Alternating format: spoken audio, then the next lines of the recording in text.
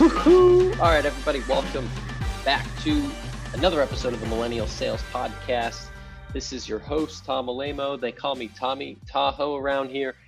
Super excited to bring you another episode. We've got 3 weeks left in December, 3 weeks left to hit your number, to get those deals closed, to get your Christmas shopping, everything that you need to get done in Concord. So my hat is off to everyone that's out there grinding, wishing everyone luck, sending positive vibes for those bluebirds, those last minute deals, for those procurement people that they get the deal done this week instead of next week, instead of having to wait till New Year's at 9 p.m. like I was doing last year. So I want to just get straight into today's show. Episode 187. We've got Richard Harris joining the show today for an interview. And so let's talk about it for a second. As crazy of a year as 2020 has been for all of us, right? In so many different ways, we all have bright spots, and you may have to look harder than others to find what those bright spots are personally and professionally. And professionally, meeting Richard Harris is absolutely a bright spot for me. And it happened from just a cold email that I sent him earlier this year. We started a conversation which turned into running the Millennial X Coffee Talk, which was a weekly live conversation that we had every single week. For a few months, we had a lot of different guest hosts. We talked about personal branding, we talked about sales, but more importantly, we talked about bigger issues, social justice issues, mental health issues, things like that, that was really a highlight of my year, to be able to talk about a lot of those things and learn about a lot of those things from people much smarter than myself. So my hat's off to Richard. I've really enjoyed getting to know him and meet him. And I think you're really going to enjoy this episode. We talk about a few different things, right? We talk about Richard's story, his career arc and trajectory, like we get into with most of the guests, and how he got into tech sales and grew. And we talk about how he opened up Richard Harris Consulting Group about 7 or 8 years ago. He met Nick Mehta, who is the founder of Gainsight, on a flight. And that really kind of opened up his shop, opened up the doors for his business, and probably changed his life. We talk about how he started off his career at The Gap, and I guess how The Gap was cool in the 90s. So I interrogate him a little bit about that. And you might even relate to Richard's battle with mental health and depression. He's very open and honest about talking about that.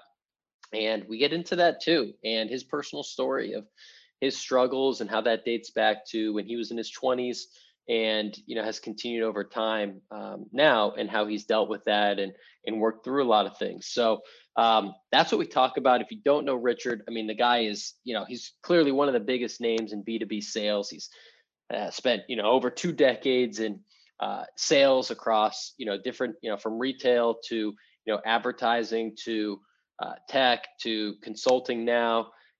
He's working with some of the fastest growing companies in his consulting business, like Zoom, Google, Visa, Intercom, SalesLoft.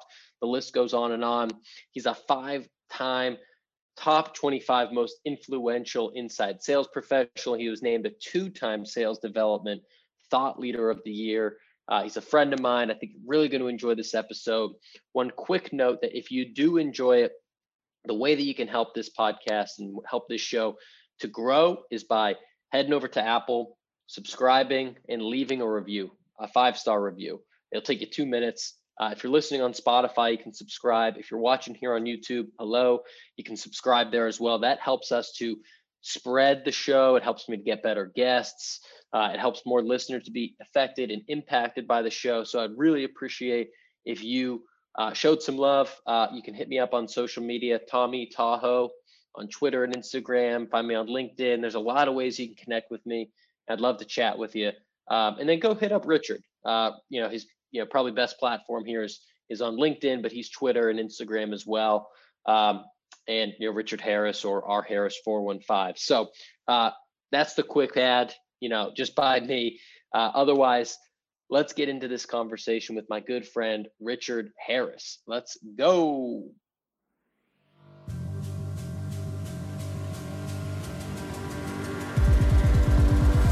Richard Harris, early morning podcast. Good morning. Good morning, man. Good to see you. Good to see you. Good to see you too. Just just like old times, we got our coffee. It's still Yes, dark outside. absolutely. Absolutely. Coffee Talk 2.0. Absolutely, man. Well, thanks for joining the show. Everyone is excited to be listening to you, and I'm excited to be talking with you. Well, it's always fun talking to you, Tom. So where do we start today, my friend? I want to start at what I believe is the start of your sales career. And there's a lot of things that we want to talk about, and there's a lot of ways you can start a sales career, but I don't know too many people that started at Gap.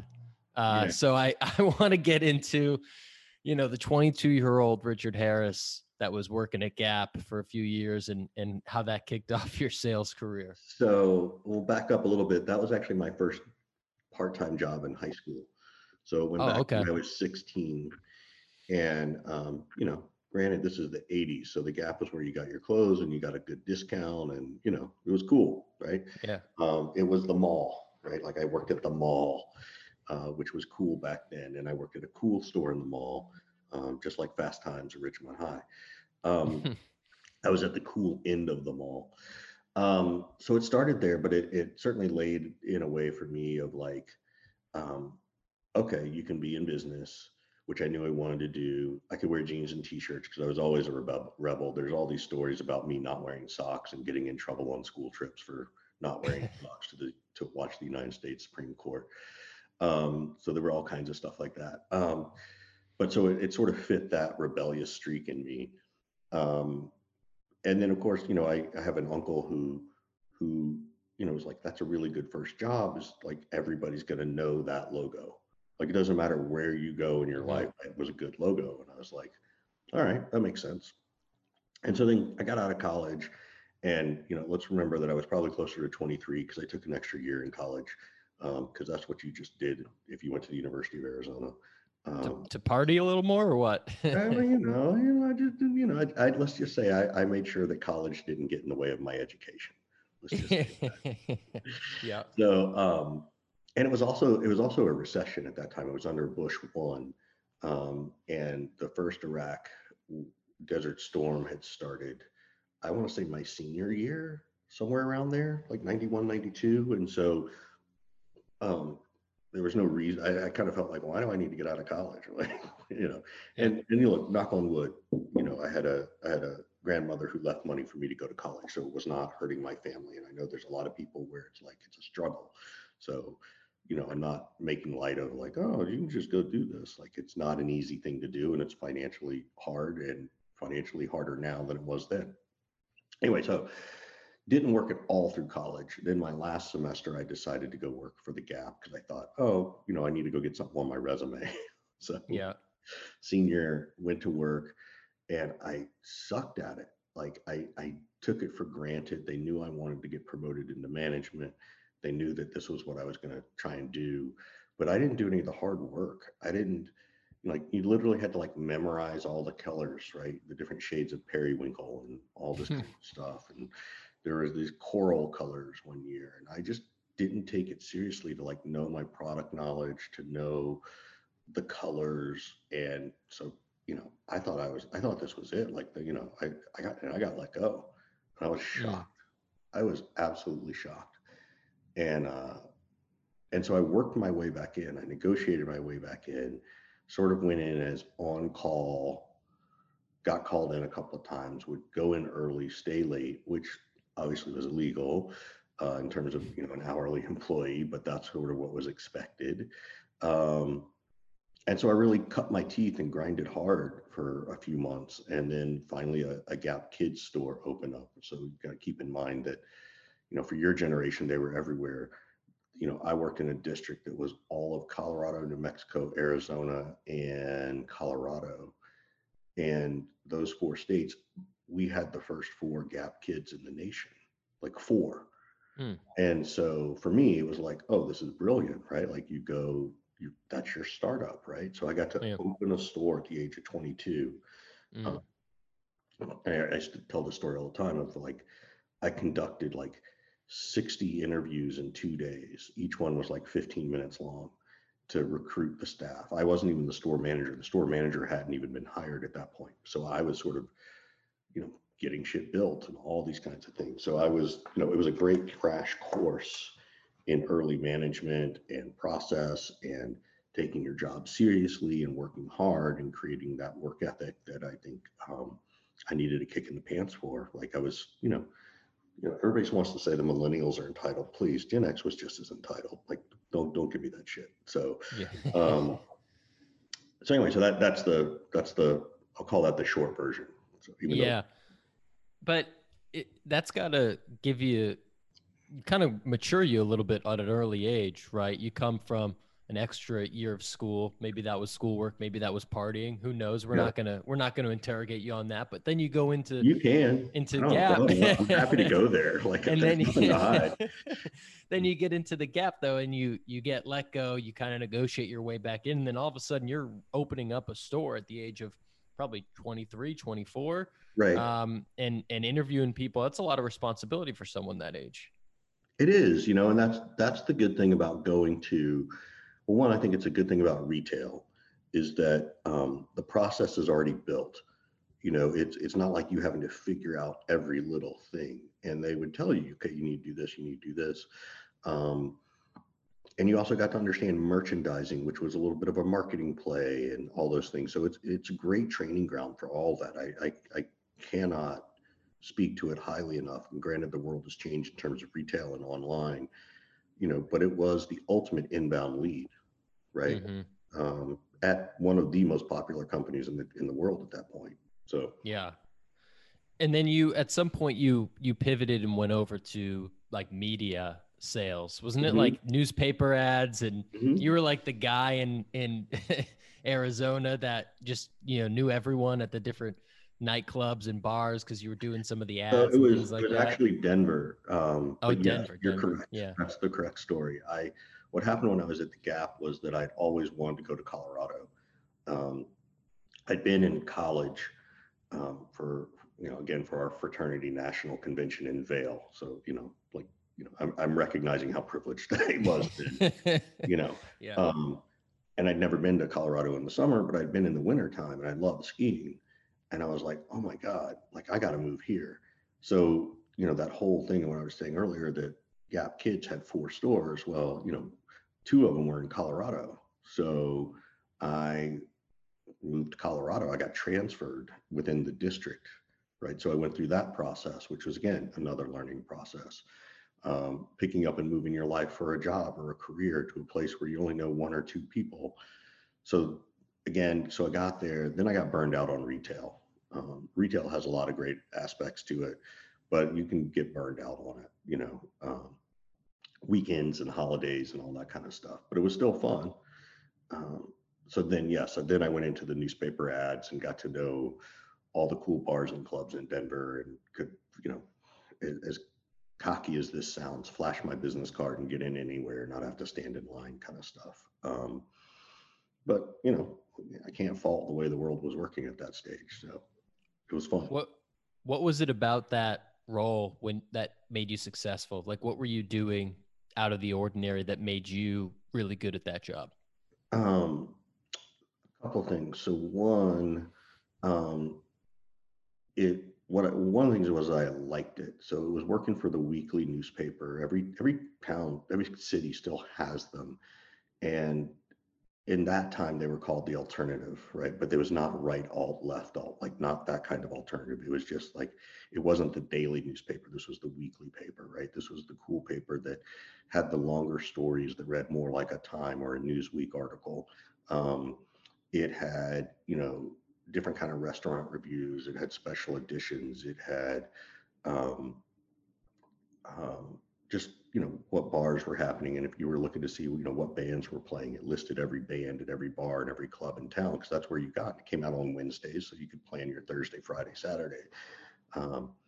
So it was the social media of the time, and this was even pre-internet. I remember when we first built the web pages for those companies, and they would be a joke now, but that was what it was. Like, that was all it was. The problem was the people hadn't shifted to online for research. It was crazy. Anyway, so because of the stories we wrote, they wrote about the weird neighbor who like has all the keep out signs on his yard. And you're like, who is that person?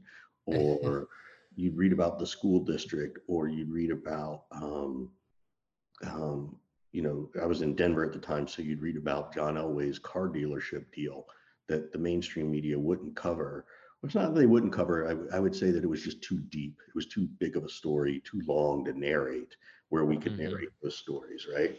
And so they were slightly controversial, right? So that was again fitting my rebellious streak of like at the Gap of like jeans and t-shirts. So that's why I liked it.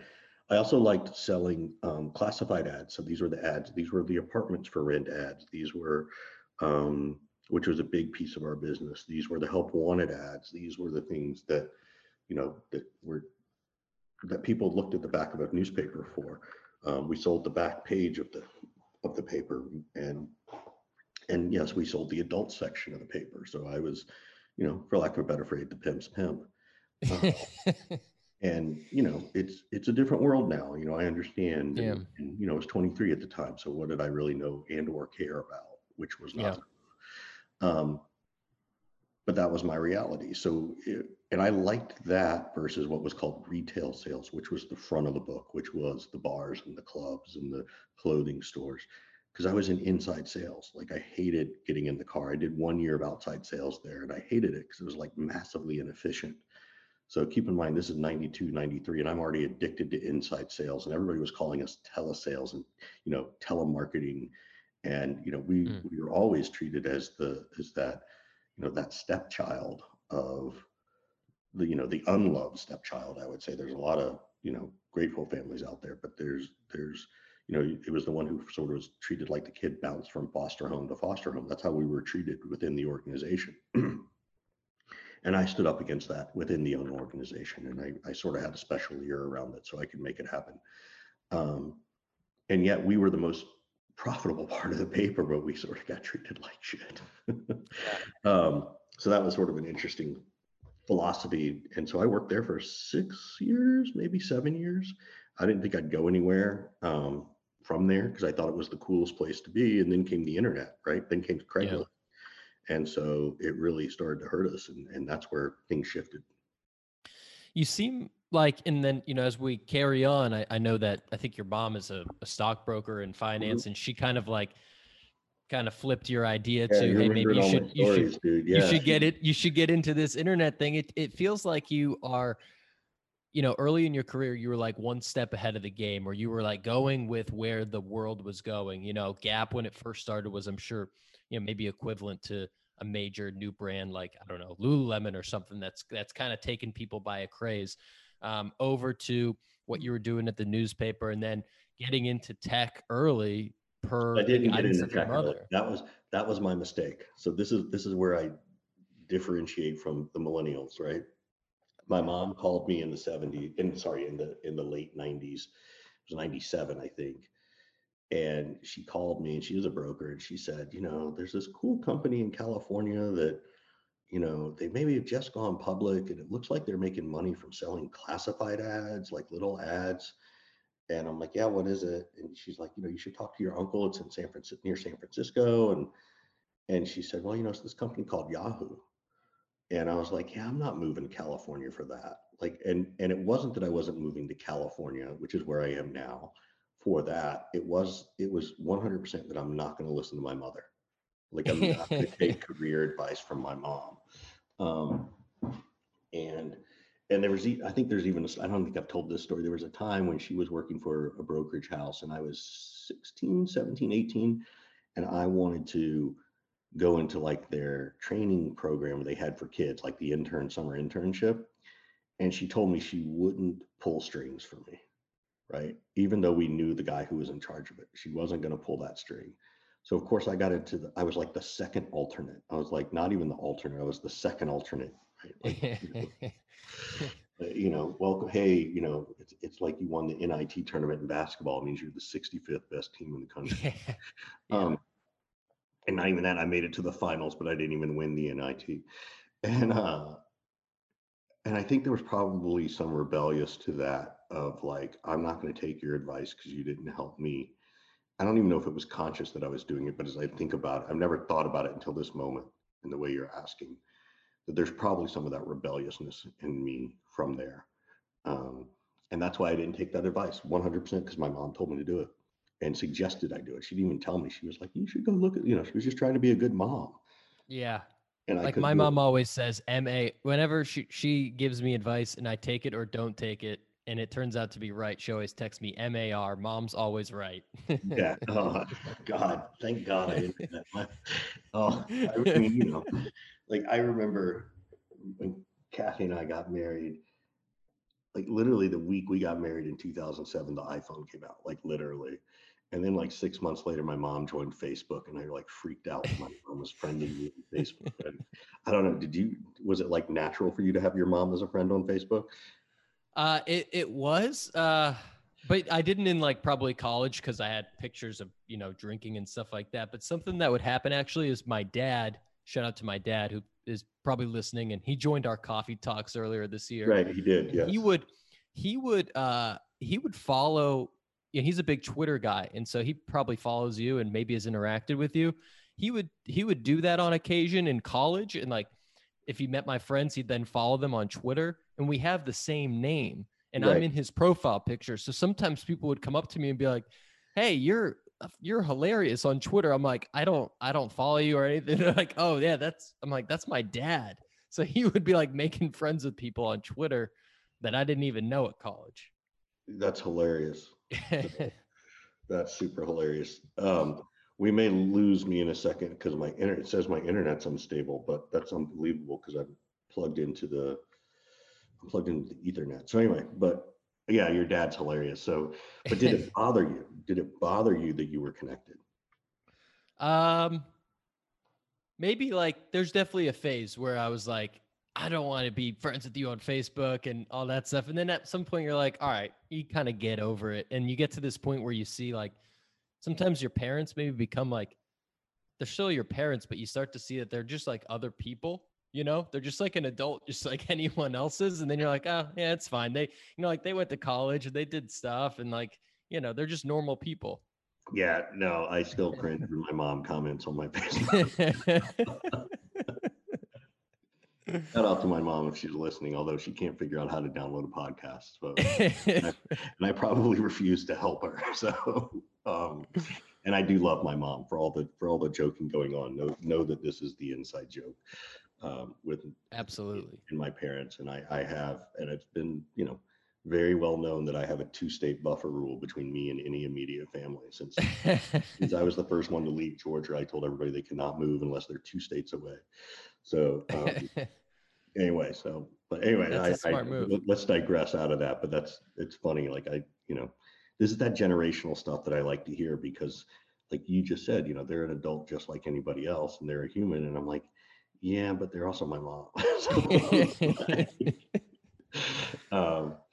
So anyway, so I know you kind of rode the wave into technology, and then at some point, this is a vague memory of a story, but in talking about how you kind of founded Richard Harris Consulting and went out on your own, didn't you meet Nick Mehta from Gainsight just on a flight, and that's how this happened? Or can you elaborate on that story a little bit? Jog my memory. Yeah, so the story goes back to Scott Leese hiring me.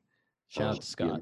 Yeah, and it was 2008 where I had been a VP of sales, and I went all the way to a sales manager role. I took 2 steps down. And I was just managing a sales team, and I just bought a house and had a baby, and so it was just like I need a job. Like I gotta have a job, and I was 38 or 39, and I was feeling the age thing, which in hindsight now is a joke. But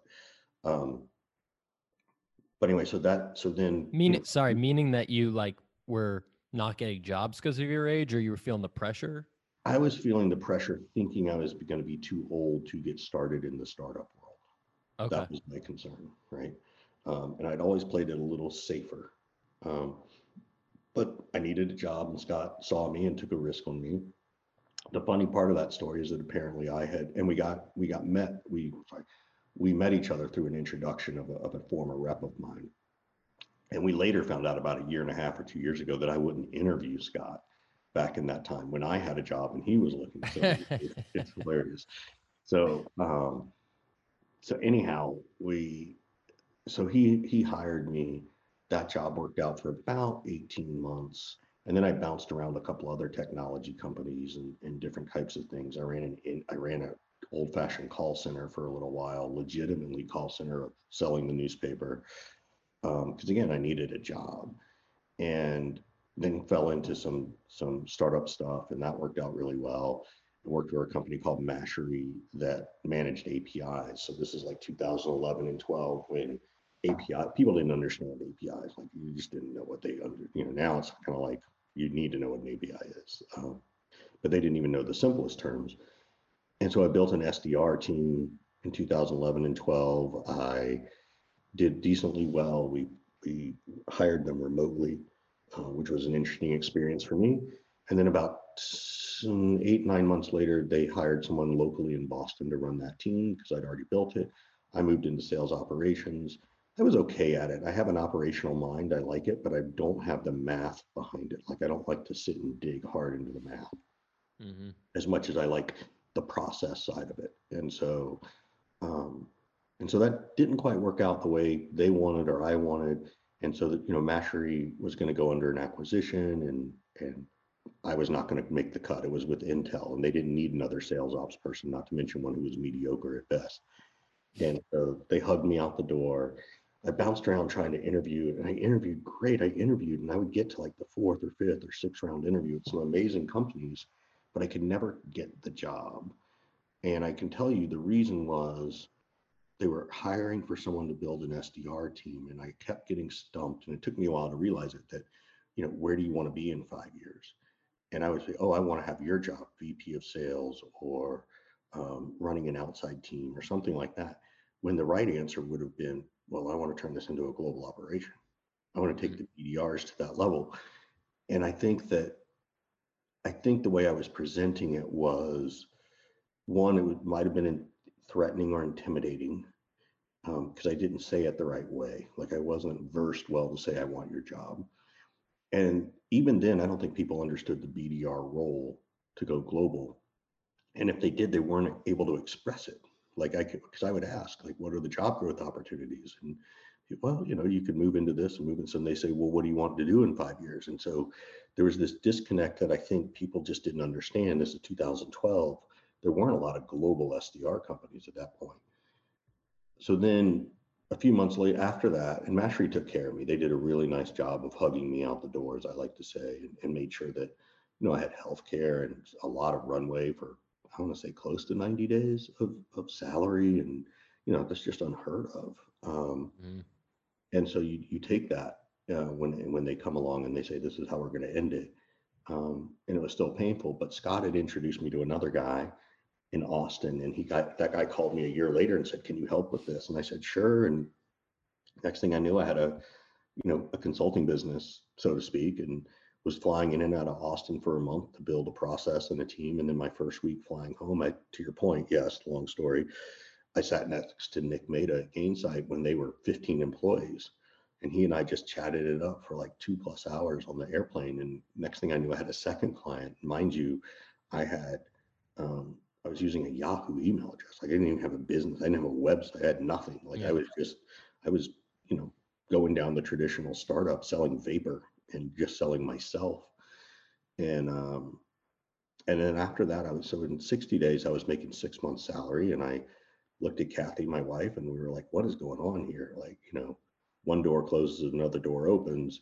Picked up the phone and called my friend John Barrows, and I'd gotten to know him through his training, but stayed in touch with him. And he's like, Richard, this doesn't happen this way. Like, yeah, the world is telling you something. So I went and created a validation website, like 5 pages, right? And I had 2 customer stories already, right, to validate who I was. And so that's where it started. Like, that's how I became a consultant. Like, I was never a plan.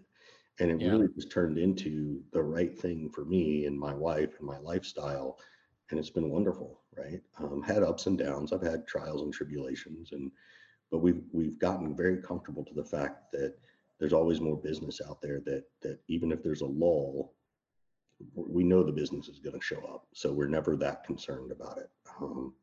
even through COVID, we figured out how to do things. And that's, that's been perseverance and understanding and reinventing yourself and reinventing your program and you know, being able to leverage what you've accomplished to continue going forward. So that's the story. Yeah. So it's got to be safe to say that from that moment forward, you always talk to whoever's next to you on an airplane because you never know who it's going to be. There's definitely some stories like that. I've been known to pull out my laptop and literally just show that I'm logging into Salesforce, or I'll go check out my website, knowing that someone will look at my website, and I'll try to bait the conversation. I'm not the guy who sits down and talks to everybody all the time. That was my mom, right? Like it was like going to the grocery store with my mom. Like she knew everybody. It was like, this is a 20-minute visit turned into an hour ordeal because she had to know everybody. And she's still that way. She's still the one who gets on the plane. She comes out, I sat next to this guy and, he was really fascinating. And, he works in San Jose. Do you know him? I'm like, no.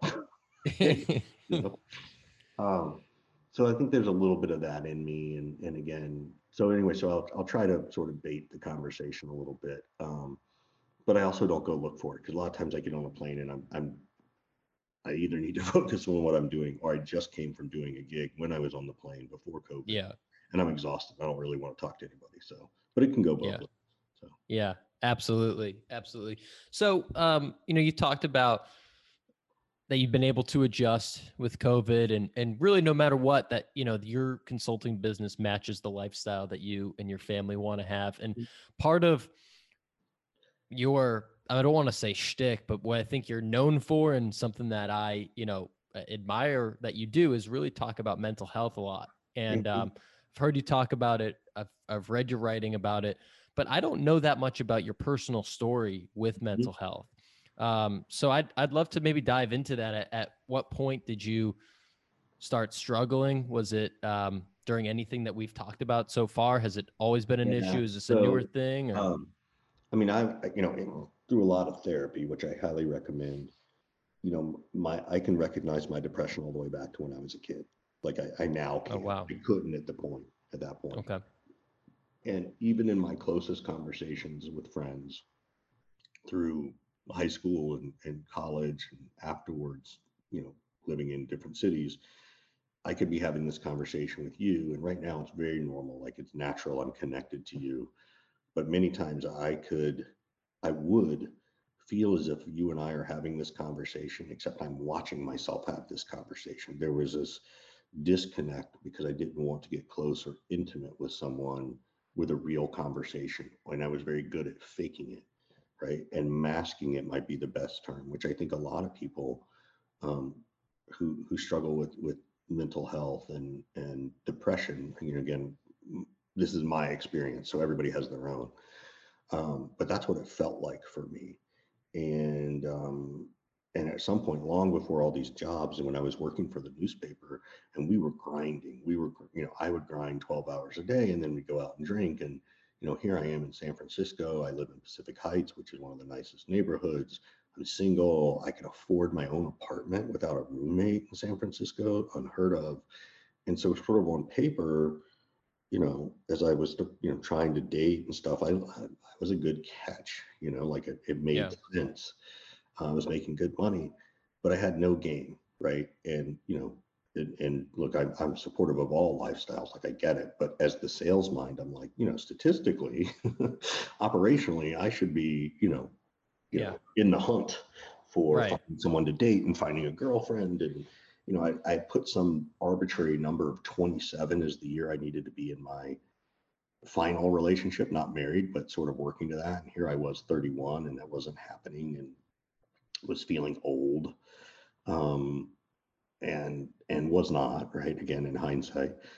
And so I woke up one day just literally frozen in my bed. I could not get up. Like literally my muscles wouldn't move. And I sort of struggled and reached for the phone and called my mom. And she was trying to get me to come home. And I'm like, I'm not coming home. I said, if I come home, then the city wins. And meaning the San Francisco, meaning I couldn't cut it. And I just couldn't do that. And so she helped find a therapist for me through a friend of a friend. And That's still my therapist today. And so that's where it really happened for me. And I became much more open about it probably 2 or 3 years ago. I never shied away from it. As I dated, I would let, whoever I was dating know that, at the right time, certainly not the first date. Right. But like, oh yeah, I go see a therapist. And it was interesting because most women, in fact, I don't know of any woman who thought bad of it. I don't think anybody, sort of, or they didn't tell me that, Yep. they were not going to see me anymore because of that. Because it showed that I was trying to get my shit together, right? Like that's what everybody wants. Nobody wants a drama person. And believe me, men can be just as dramatic as any other gender, or identity of things. Like we're just humans. So anyway, so that's where it all started. And I worked through a lot of shit. I worked through my mom's stuff. I worked through my dad's stuff. It still comes up, like even as you hear me talk about my mom, and like you can sit down and you can go, wow, that's kind of funny about how he sees his mom. I feel, but underneath all that humor, there's angst, sometimes anger, or belief that there's not enough love. So you create this survival mechanism. That's what I did. And so you still have to unpack all that, right? The sarcasm's funny, but under the sarcasm, there's usually a lot of anger or sadness. Even below the anger, it's sadness because you didn't feel like you were getting what you wanted. And believe me, I did not come from my parents got divorced, but it was never dirty or nasty. They lived in the same town. There were never custody issues. So, again, I'm pretty lucky in what the experience I had to go through. Yet you still carry your own baggage, right? So anyway, so mental health has become a big thing. And then I think sales pressure was really hard. And, but I'm one of the rare breeds, I think, where I sort of knew I was going to go into business and management, which meant sales. But then you put the pressure of crushing the number and it ends up crushing you. And so that's, again, longer story than, I don't know if that's what you wanted, but that is my mental health journey, or a piece of it. And then I started talking about it a couple of years ago through this organization called Uncrushed. And I now call, my depression my superpower. I still have moments, for whatever reason. February to March seems to be my time of like sadness. And again, I'm lucky in the sense that I don't have a depression towards suicide or hurting myself or others, in that regard. I, at the worst, I probably just drank too much. I was never a big weed guy, as an adult, probably more so in high school and college. But I never went down darker paths than that. And so Yeah. in many ways, I'm lucky. Like there are plenty of people I know who have substance abuse issues, or eating disorders, or all kinds of different things, suicide, and I just never got to that stage. So like I said, I'm lucky in what I did, and I had the means to do something about it, and I was also able to recognize that I wanted to do something about it. So Yeah. those are my thoughts and concerns around it all, and I encourage everybody to go out and talk to people. Yeah, absolutely. I mean, you and I haven't really spoken too much publicly about this, but we had a session of the Coffee Talk earlier this year where we were talking about mental health. We might have even done it more than once. And you and Galen, stepped up to the plate and we're talking about going to therapy and whatnot, and all the different practices you do.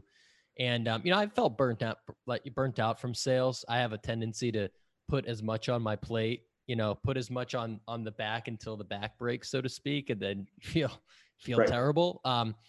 But I started going to therapy earlier this year, a few months ago, and it was Great. I mean, it's been life-changing, truthfully. Mm-hmm.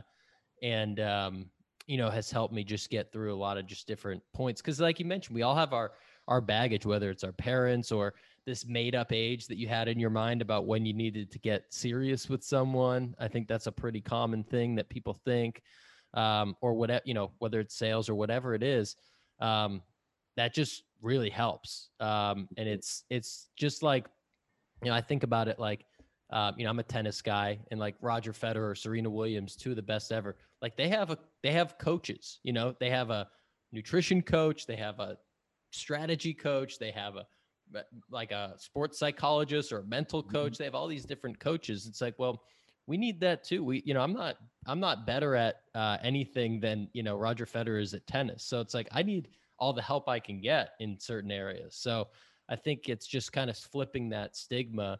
It sounds like maybe that wasn't as much of a stigma as I thought back in the day. It sounded like people were pretty accepting when you told them, but flipping the stigma that not only is it okay, not only is it healthy, but it's actually, to your point, could be a superpower. You kind of flipped it on its head, and that's like a huge advantage for you now. Completely. And I think that's super important, is that it's not a big deal. Many people talk about going to confessional, right? If you're Catholic, or just having a close relationship with your clergy, or a best friend that you can confide all these stories in, or even a diary, right? Or a log. That's all therapy. Like that's just different forms. And to a certain extent, they don't cost anything, right? Like they're from a financial perspective. Is it always the right thing for you? I don't know. Like everybody's got to find their own journey and go through their own path on it. But I'm really glad to hear that you did it. And let me ask you a question. What have you learned so far about yourself? What have you started to uncover more than I'm a big tennis guy? Because it goes way deeper than that. Yeah, no, absolutely. I mean, for me, it's the awareness of feelings, right? So I'm not someone that, my natural nature is not to share my thoughts and feelings. I'm Irish. I bottle things up. That's just kind of like been my go-to move for, 27 years. And a lot of this stemmed from anxiety. Some of it is work related, but some of it is, relationship related. And, I'm getting more serious in my relationship, and my parents are divorced, similar to you. Very, what's it called? Very good relationship there, cordial, I guess. But but still, that's kind of something, that's a scar that's there. So for me, I think part of it was like, I know that I think about some of these things. I know I kind of get anxious about some of these things, but why? And like, why is that happening? And then trying to be aware when it happens so that I can just understand, say, like, instead of just like, my blood getting hot, I get sweaty, my chest gets tight, and just like going down a rabbit hole, I've kind of started to, I'm early in this process, but started to just say, oh, that's interesting. I'm starting to feel that way. Oh, like, let's just acknowledge that. And then, hey, maybe it's good to just take a walk for a second before we do anything crazy, before we just keep going down this rabbit hole of destruction. Maybe it's good to just take a breath, take a step back, grab a glass of water, whatever it might be. And so for me, I think that's been a huge thing of just trying to like have the awareness of what's going on in my head at a given point if I'm starting to feel anxious or sad or whatever it is. Good. I'm glad to hear you doing it. And that's just to your point. It's about the awareness, right? That's the basics of it. Yeah. So I totally get it. Totally get it. Is there, I want to, it's maybe in a minute, get a little bit more back to tactical sales stuff, but I'm genuinely interested in this. Is there, outside of, I think it's amazing, you've been going to the same therapist since you were 27, and you're what, like 77 now. So good 50 years. Fuck you. But for that long, maybe, whether it's weekly or monthly. Yeah. I had to get one in. Outside of that though, are there any other practices that you use? Like, do you meditate? Do you journal, or do you take a walk every day? Is there anything that you have as kind of a habit? Yeah, so I started the walking thing a couple of months ago. So I try and get up 4 or 5 days a week and just go for a walk before the day starts. Nice. So usually like 7 to 7:30, although this is when we're recording. And just do a 20 to 30 minute walk, which has been good. And then I started seeing I got a physical therapist, right? So I'm doing, an hour 3 times a week. Tuesdays, Thursdays, and Saturdays, where he, we do it all online on Zoom, and and that's super helpful. And he's helping me with my diet, and helped me understand food adjustments and seeing some success there. So that's been really good. So that's the physical side. Meditation, I have done, although I've stopped meditating probably in the last 3 or 4 months through no reason other than I think I just got burned out on it. I did it for a good 2 years, almost every day. Um, and and so I just felt like I needed a break from it. And I recognized that that's okay. Like it's there. And for 2 years, I've now I don't know if rewired's right. I've grown to accept how that has helped me. And ever since then, there's a greater sense of calm inside of me internally. And that's been super supportive and helpful. So I've reworked on that. And I probably need to get back into it. But again, as I'm making different adjustments in other parts, I'm you can call it substituting one for the other. You can call it, at some point, my walks in the morning or my time, whether I'm listening to a book or just thinking. So that's a little meditative. So it just, those are the main things I've been doing. So. Yep. Yeah, that's great. That's great for folks to just understand and maybe try to pick up some of those if they feel right, or try different things. I want to make a pivot here to, like I mentioned, some things that may be more tactical from a sales standpoint, for folks that are listening. So I know that right now the main thing that you're doing is kind of this 5-week training program. And I know a big thing that you talk about is, earning the right to ask certain questions. I think you got your Earn the Right shirt on under that sweater. Yeah. So that's, that was not planned, but it's not a sweater, dude. Old men. What is that? A zip up, whatever. Yeah. It's a zip up. Like it's a hoodie, right? With the warrior. Yeah. So yeah, I call everything a sweater. But you talk about earning the right. So can you explain what you mean by that? Like how as a salesperson, do I earn the right to ask certain questions to a customer or prospect? Yeah. So this is something I train on, and I think it goes way beyond sales, right? Like we have to earn the right to have these conversations.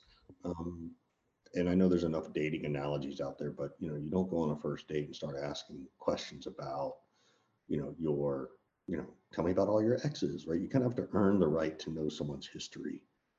And I think that's a part of sales, is you got to understand why they're at this stage and phase more than just what their current pains are.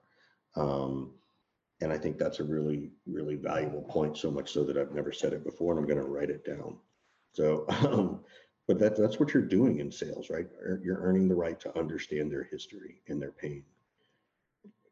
And so that's what we teach. And we try to teach people how to have a very simple, open, honest dialogue about the conversation they're going to have, that it may or may not be a good fit. Go ahead and say that within the first 2 minutes. And that way nobody's wasting time. And so for me, I want to make sure that we've earned the right to ask those questions to determine if it is a good fit for everybody. Now, underneath that, there is this ability to kind of go, is this worth my time as a salesperson to go chase this? Because I don't want to chase maybes. But on the other side, the customer doesn't want to be chased, right? Like I don't know of any relationship that works well when someone keeps chasing anybody. And so I think that's the piece of where we're talking about, earning the right. So first you have to do that. So understanding the psychology of human behavior and how humans just makes decisions, whether it's, $100,000 in software or hardware, or buying a car, or buying a TV, or buying a sweater, Tom. You still go through the same decision-making process. And so teaching people that, and then teaching the tactics on how to get there, is what we focus on. And it becomes a very natural conversation. It becomes very humanistic. It becomes much easier to navigate that deal. And it's not so much about, you're never navigating the closed one. You're just navigating the closed, to close this deal. And if it's lost, then that's okay, because now you can go focus on the ones that you can win. So, I wrote something the other day about chasing the dragon of a closed win. Well, you're kind of chasing the wrong dragon, right? Let's just chase the dragon of closing it so I can move on. Sometimes you're going to win, sometimes you're not. And we chase the wrong dragon. So that's what we teach. And we've, obviously because of COVID, we revamped it. Instead of a day of training, it's now 5 weeks of training and reinforcement. we spend 2 hours a day for the first week, Monday through Thursday, in micro sessions, right? So that you can learn in little bits. Each day, each next day, we can spend 5 or 10 minutes seeing what's resonated. Then we go on to the next round of strategies and mostly tactics. We're very tactical in our training. We don't want to talk about theories, and it becomes very customized in the sense that it's going to be based on your sales process and your sales customers, not some theory that Richard's tried with some other customer. Like I don't talk about that. We talk about your customer. So we do a lot of role playing and real playing with your customer stories so that it becomes ingrained and sticks. And so then each week after that, for the next 4 weeks, we spend about 30 to 45 minutes with the management team, and then another 30 to 45 minutes with the sales team, just reinforcing all this stuff so that it can go well for everyone. So what advice would you give to someone that's, whether they're a BDR or an AE, and they're, making calls and they're not asking the tough questions, right? Maybe they're nervous to try to get that, close to the next step. Maybe they're nervous to ask if that person's boss should be involved or where the budget sits or whatever it is that big question of that call. And either they're not asking it or they're just kind of tiptoeing around it and just don't have the confidence. Given that you're the question guy, you want to be able to ask those direct questions to point to, yeah, is this going to be closed won or closed loss? Either way, let's, move in the right direction here. What advice would you give to someone that's maybe a little skittish there? Well, I think the first thing is, through the training, you go through a respect contract so that you can acknowledge those things. But then there's definitely some wording that I change around. Like, it's never about budget, right? I don't ever talk about that. It's about commercial terms. And I think that you can look, the commercial terms imply that there's value. When it's budget, you've been commoditized, right? So stop using that B word as a negative and look at it as a positive. And because it's going to show value, that you're going to pay me for X and you're going to get Y, which equals Z. So that's the really important piece of this. So, you can change those phrases to commercial terms, right? Hey, Tom, I think it's time we talk about commercials or commercial terms, right? And the easiest way to talk about those things is to send it in a meeting invite, but more importantly, in a meeting, in an agenda email. Hey, Tom, so the day before, 2 days before, or even after a call a week ago, when you send your post-meeting email, hey, our next conversation, we're going to talk about commercial terms. So to a certain extent, you're sending it in writing, which makes it less intimidating for you to talk about it there, because they know they need to talk about commercial terms. In terms of a qualifying authority, right? It's not really about who has the budget or who that person is. We all know that there's some finance person who's really the final decision maker, some boss, but more importantly, there's a decision-making committee. And so the question becomes, who's affected by this decision, not who's going to sign off on it. You'll figure out the sign off, right? But asking it in a more, I don't know if the word gentle is right, but less guarded way, you learn more. And you're using open-ended questions in both of those situations, right? You're leading the customer, you're nurturing the customer through the decision-making process instead of sort of trying to, act like a child and not upset mommy and daddy, right? So those are the kinds of things we teach, and those are the things that I think, again, this is nothing earth-shattering. It's just sort of like these different, changing your own frame of reference to understand what you're truly doing. Again, it sounds therapeutic. So you can recognize where they are and then make an adjustment, and it works all the time, right? Who's affected by this doesn't always tell you who's going to make the decision, but it's going to tell you who says no, right? Yep. And it's going to let you know that, we already know that there's a committee, right? So, I can say to something like, hey, Tom, most people I talk to, Tom, there's usually like some committee that sort of has to get the buy-in on this. And I'm not sure if that's how it works or if it's really with you, but who else is just affected by this decision? So if I know that there are more people affected, then I can decide if I want to ask if they want to be invited, right? But then I'll start to focus on the process. So Tom, you're going to take this back to the committee. What do you think some of the people in the committee are going to say? Who's going to be the party pooper? Tom, what do you think they're going to want to ask? Who's going to be the one who really loves this And what are they going to ask? Because I want to make sure when you go back to the committee, Tom, that you look good. I don't want you to go waste their time. Like they're not going to like that. That's not good for you. So what are those people going to say? And I think that you can shift that conversation fairly easily to understand the decision-making process versus the authority of the person who's going to finally sign off. That'll continue to evolve and you'll begin to learn it. But ultimately that's how I see it. Yeah. And it all goes back to like the quality of your questions equal the quality of your answers. They're not just going to open up that information around who's going to be the party pooper, who's going to be the person that's the advocate until you ask the question, and do so in a tactful way that it's not like, hey, who's your boss? It's trying to massage it and trying to ask the right questions to get that info out. Yeah. And it's not manipulative, right? It's just asking in a way that doesn't feel threatening to people so that they're more comfortable sharing that with you. And if you've done your job and you've earned the right to ask these questions, then you're going to be all set. Yeah. I love it, man. I love it. Well, I know we're at about time here. Where can the people find you? Where, if they want to connect with you, if they want to learn more, either about your consulting or just check in on what's on your mind on a daily basis? Yeah, no, I appreciate you asking. Easiest place is probably LinkedIn, but you can always email me, Richard@rharris415, Richard@rharris415.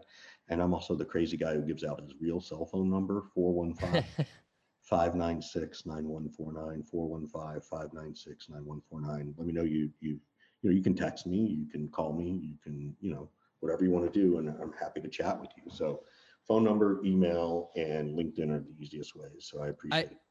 Really quick, I saw you put that out on a post the other week, and some guy commented, and he's like, "Hey, thanks for grabbing 20 minutes." So he called you. I forget. I'll find his name maybe and bring him up in the intro. But he called you and you chatted for 20 minutes and you helped him with some sort of deal, right? I mean, this is the real thing. Absolutely. Yeah, it's end of the month, end of the quarter. Why wouldn't I try and help other folks?